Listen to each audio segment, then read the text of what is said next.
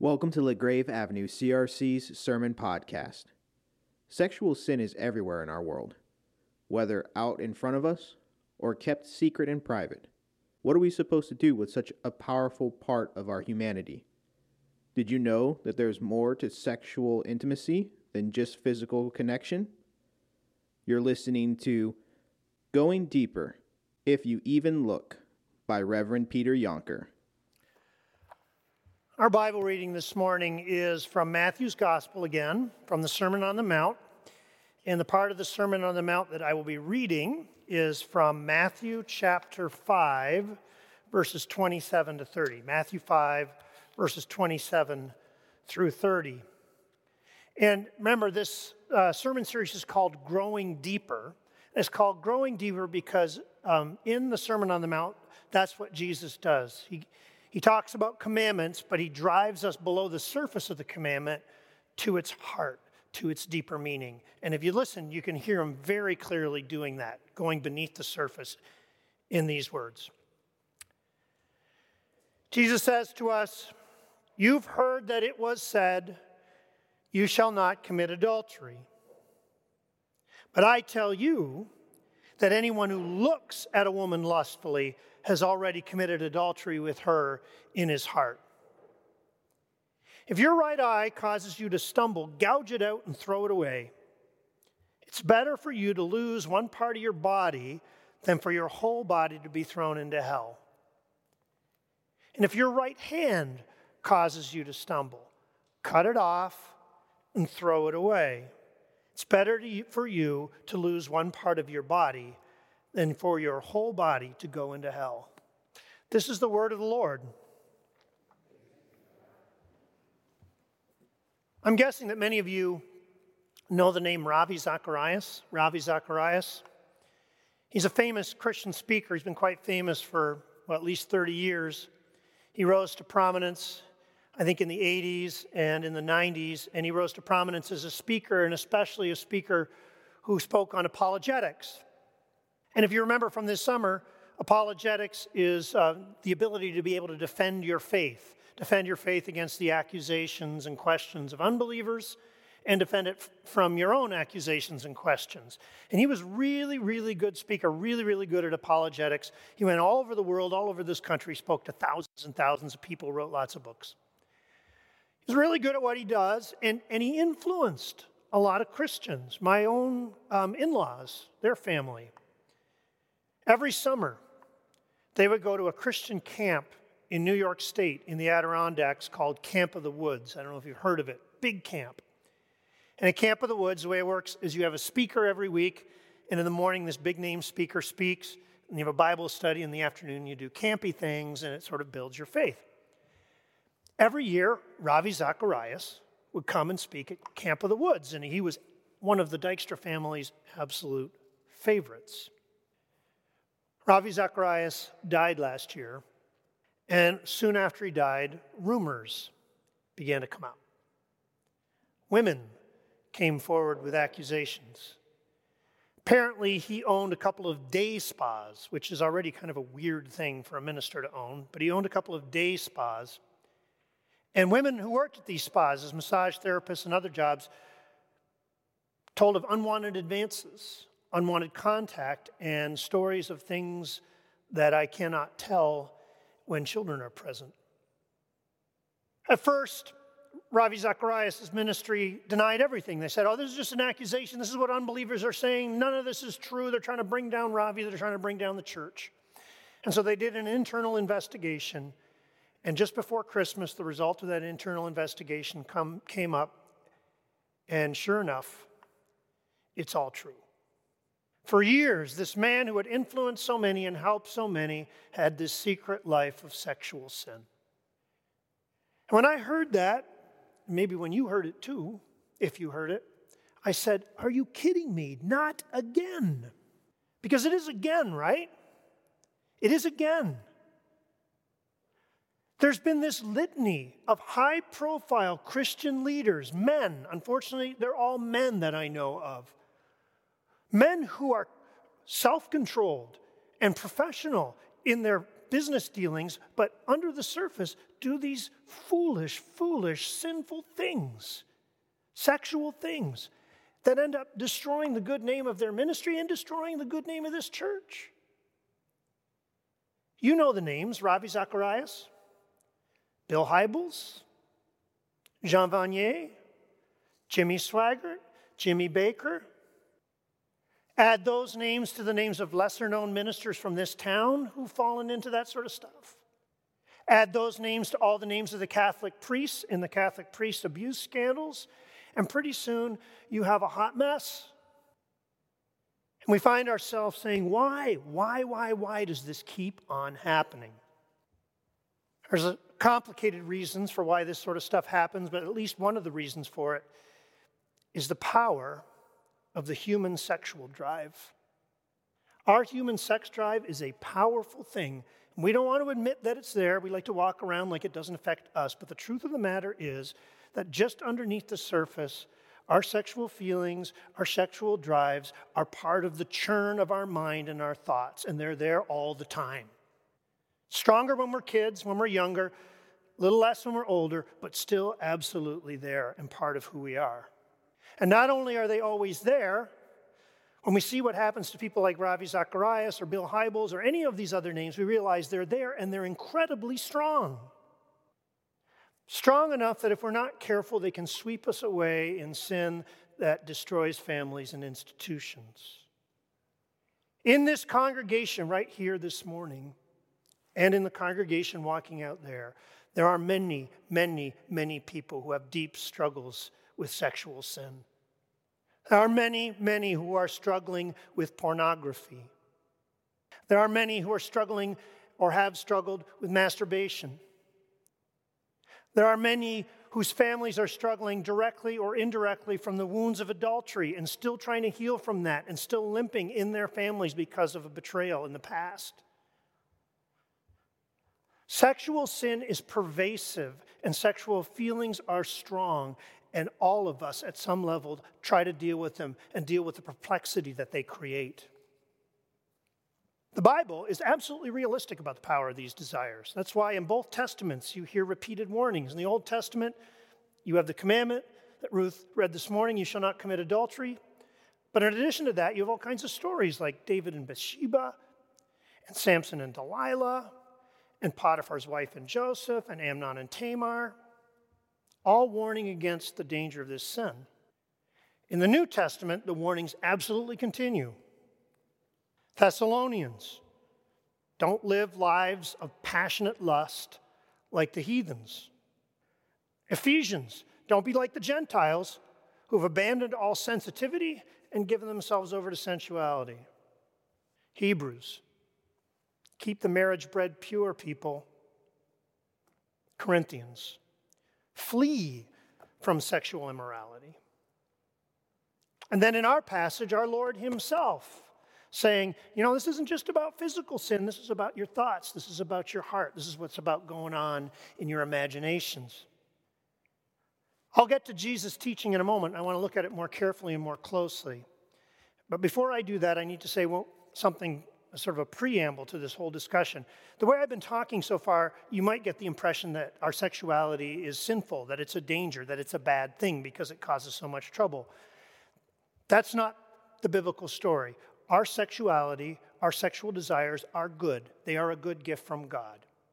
We know that because in Genesis 2, before the fall, Adam and Eve come together and they make one flesh, which almost certainly means their sexual union. We know that sex is good because in passages like Proverbs 5, the Lord calls us through the teacher to say, enjoy the wife of your youth. Enjoy pleasure with the wife of your youth while you're young. And we know that sex is good because in the Bible there's a book called the Song of Songs, which is some of the most sensual and beautiful love poetry that you will ever read. So sex is a good gift. It's given for intimacy. It's given for enjoyment. And it's really, really powerful. And that's why, like all good things, powerful things, when they go wrong, when it goes wrong, it causes so much trouble. So Jesus goes deeper with this powerful force. He says to us, You people like to think that adultery is only about something physical that you do with another person. But I'm here to tell you that if you even look at another woman lustfully in your heart, you've committed adultery with her. And if you ever fantasize about being with that other guy, you've already committed adultery. Wow. I remember reading this commandment as a 16-year-old and feeling like, Lord, increase my faith. And Lord, how can this be? How am I supposed to keep this command? If this is true, Lord, you gave me these good, powerful sexual desires. How do you expect me to not notice these beautiful creatures who stream by me in the hallways of my high school? Lord, what am I supposed to do? Well, let me offer a word of relief to my 16-year-old self and to you. The Greek word that Jesus uses for looking is blepon. And blepon doesn't just mean glance or look. Blepon means stare. And in this case, clearly, Jesus is explicit. It means stare with lustful intent. So my 16-year-old self noticing a beautiful girl and saying, wow, that's not what Jesus is talking about. What Jesus is talking about is when that wow turns into fantasizing. Martin Luther, who always had a colorful way of putting things, puts it this way. He says, you can't stop a bird from flying over your head, but you can stop it from making a nest in your hair. That's what Jesus is talking about here. Okay, so that gives a little bit of room to my 16-year-old self and to my 54-year-old self. But then with the very next thing Jesus says, he tightens the screws again and makes it difficult. If your eye causes you to sin, gouge it out, throw it away. If your hand causes you to sin, cut it off, throw it away. Now, I said in the very first sermon of this series that I don't think Jesus means that literally, because if he did, everyone in this congregation would be blind and handless, including me. Nevertheless, I do think that when Jesus says this, he literally means for us to cut things off. When Jesus says this, he does literally mean for us to cut things off. He means for us to cut out of our lives, cut things and situations out of our lives that might lead us into this sin, to cut off people and media and situations that we know might get us in trouble. Maybe you've heard of the Billy Graham rule. Billy Graham, in his ministry, had a rule that he kept. He would never eat, meet, or travel alone with a woman who was not his wife. That was a rule he practiced. He cut himself off from those kinds of situations as a way to keep himself on the path. Now, some people have been a little critical of the Billy Graham rule. For example, a couple years ago, Tish Warren, whom Dr. Mass actually cited in his sermon a few weeks ago, Tish Warren wrote a gentle critique of the Billy Graham rule, saying, it makes it sound like women are the problem, and it potentially cuts women off from places of power, right? Disables them from mentorships because they can't meet with men. And so she came up with like 10 other rules that could guard a marital relationship. In defense of Billy Graham, I don't think Billy Graham meant that rule for everyone. I think it was just for himself. But either way, if you use Tish Warren's rules or if you use the Billy Graham rule, both of those fall into exactly what Jesus is talking about. You need to cut yourself off from certain situations, certain media streams that you know are going to get you in trouble. Now, that doesn't mean we have to deny that we're attractive.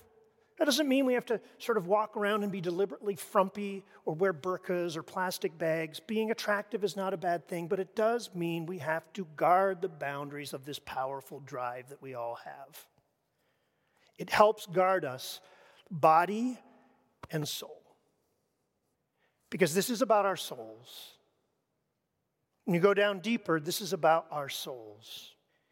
In his book, Sex for Christians, Lou Smedes talks about how sexuality biblically has 3 levels, each of them progressively deeper. The first level is the purely physical, right? That's the pleasurable response of sex, the glandular response. That's the part of sex that everybody understands and knows. And in the world, there's large segments of society that they want to that's the only level of sex that they acknowledge, right? And you can see that by the way our society talks about good sex. When our society talks about good sex, what do they mean? They're talking about the physical. They're talking about something pleasurable. But when you reduce sex to just the physical, you make it shallow, and you make it very, very selfish, right? It's just about me and my experience. But that is a legitimate thing. That's the first level of sexuality, the physical. The second level is the soul and the intimacy of souls. Let me give you an example to illustrate this second level, an innocent one, nothing graphic. 2 high school 16-year-olds out on their very first date at a movie, sitting beside each other in a movie theater. They have been hanging around together at school, sort of with a group of friends, hanging out in the halls, hanging out at lunchtime, and they've kind of noticed that maybe there's something going on there, a bit of a spark. And then one day at lunchtime, the guy's talking about a movie that he saw the preview for, and he says, "I'd really like to see that movie." And the girl says, "Me too. Let's see it together." And the guy, maybe a little more quickly than he should, says, "Oh yeah, yes, Friday." And so there they are. They end up sitting in the theater together, side by side, hearts pounding. And about an hour into the movie, the guy gets every ounce of his courage up. He moves his arm, and he puts it on the back of the seat where the girl's sitting. Doesn't even touch her. Just puts it there on the back of the seat. Now, what will she do? Will she stiffen? Will she lean away? He's watching to see what she does. She does neither of those things. She leans towards him and very gently puts her head on his shoulder. And they sit together like that for the rest of the movie. It's the only physical contact of the whole date. But when they get home that night and they're lying in bed, their hearts are soaring, their hearts are pounding. They are so happy. Why? It's not because of the physical sensation of somebody putting your head on your shoulder, even though that's pleasant. It's because of what that physical action means. It means, I like you. I want to spend time with you. I care about you. You could tell me your sad secrets, and I will hold them gently, and I will hold them close. It's not just about the physical sensation, it's about the trust. The act and the trust go hand in hand, and that's the way it's supposed to be. That's the way relationships work. Scripturally and just in real life, these two things go roughly together, the trust and the physical intimacy, until you get to the ultimate gesture of trust when two people come for a wedding and they vow to be with each other as long as they both shall live. The ultimate in trust is paired with the ultimate in sexual intimacy, the act of physical vulnerability and literal nakedness, where you are completely open to each other. That's the way it's supposed to go. And I could tell you that's the way it should be because the Bible said so, which it does, but it's also just, it's being human. It makes sense. Anyone who's lived and done relationships, this is how it works. And in our society right now, people have forgotten how to do it. The physical openness and intimacy is completely out of whack with the personal intimacy, and as a result, people are just crashing into each other, and they're lonely, and they're lost, and they don't know how to do relationships anymore. And it's sad. Level 1, physical. Level 2, soul intimacy. Level 3, the kingdom of God. So you get to that point where two people are completely open to each other. They vow to trust each other the rest of their life. And that trust and that love is sustained by the tool of physical sexual intimacy, the two things together in a marriage relationship. When that starts to happen, so much good, so much human flourishing pours out of that, right? These two people can support each other and trust each other through all the hard things. They can gently correct each other when one of them goes astray. They help each other on the road towards sanctification. And when this physical act is supported by also this physical intimacy, children come. And they're brought into this place of trust and kindness. And if they're raised in that, and if you get children, and if you get grandchildren, you get this beautiful, loving family unit. All of it sustained by sexual intimacy, one of the tools to keep them close. And that family of trust and intimacy is something that can anchor a church and bless a neighborhood and build the kingdom of God. So ultimately, our sexual desire is a tool that God gave us for building his kingdom, which shouldn't surprise any of us. I need to say two more things before wrapping this sermon up. First, a word to singles, because the church forgets singles all the time. I just tried to describe how sex is a powerful tool to build beautiful intimacy between two people. And that's obviously a problem if you're single. But let me be clear, scripturally and in real life, it's only one tool, and maybe not even the most powerful one. Intimacy is God's will for all of us, but there are other tools. Disciplined friendship. Spending time gathering together on a regular basis. Hospitality that welcomes the other person in and makes them feel safe. And one of the best ones of all, praying with someone where you open up your heart and you pray for the other person. All of these are incredible tools for intimacy. If you're a single person who, for whatever reason, maybe you'd like to be in a relationship and it hasn't worked out, and sometimes that's overwhelming and that's very sad, let me just assure you there are other ways to get the intimacy that God wills for all of us. Second thing I want to say. For those of us who fall into sexual sin of one kind or another, and that's most of us, probably all of us, let me say this. When I do a wedding, sometimes if the bride and groom will let me do it, right before they do their vows, right? So we've done all the other stuff. We're right at the point where they're about to make their vows to one another.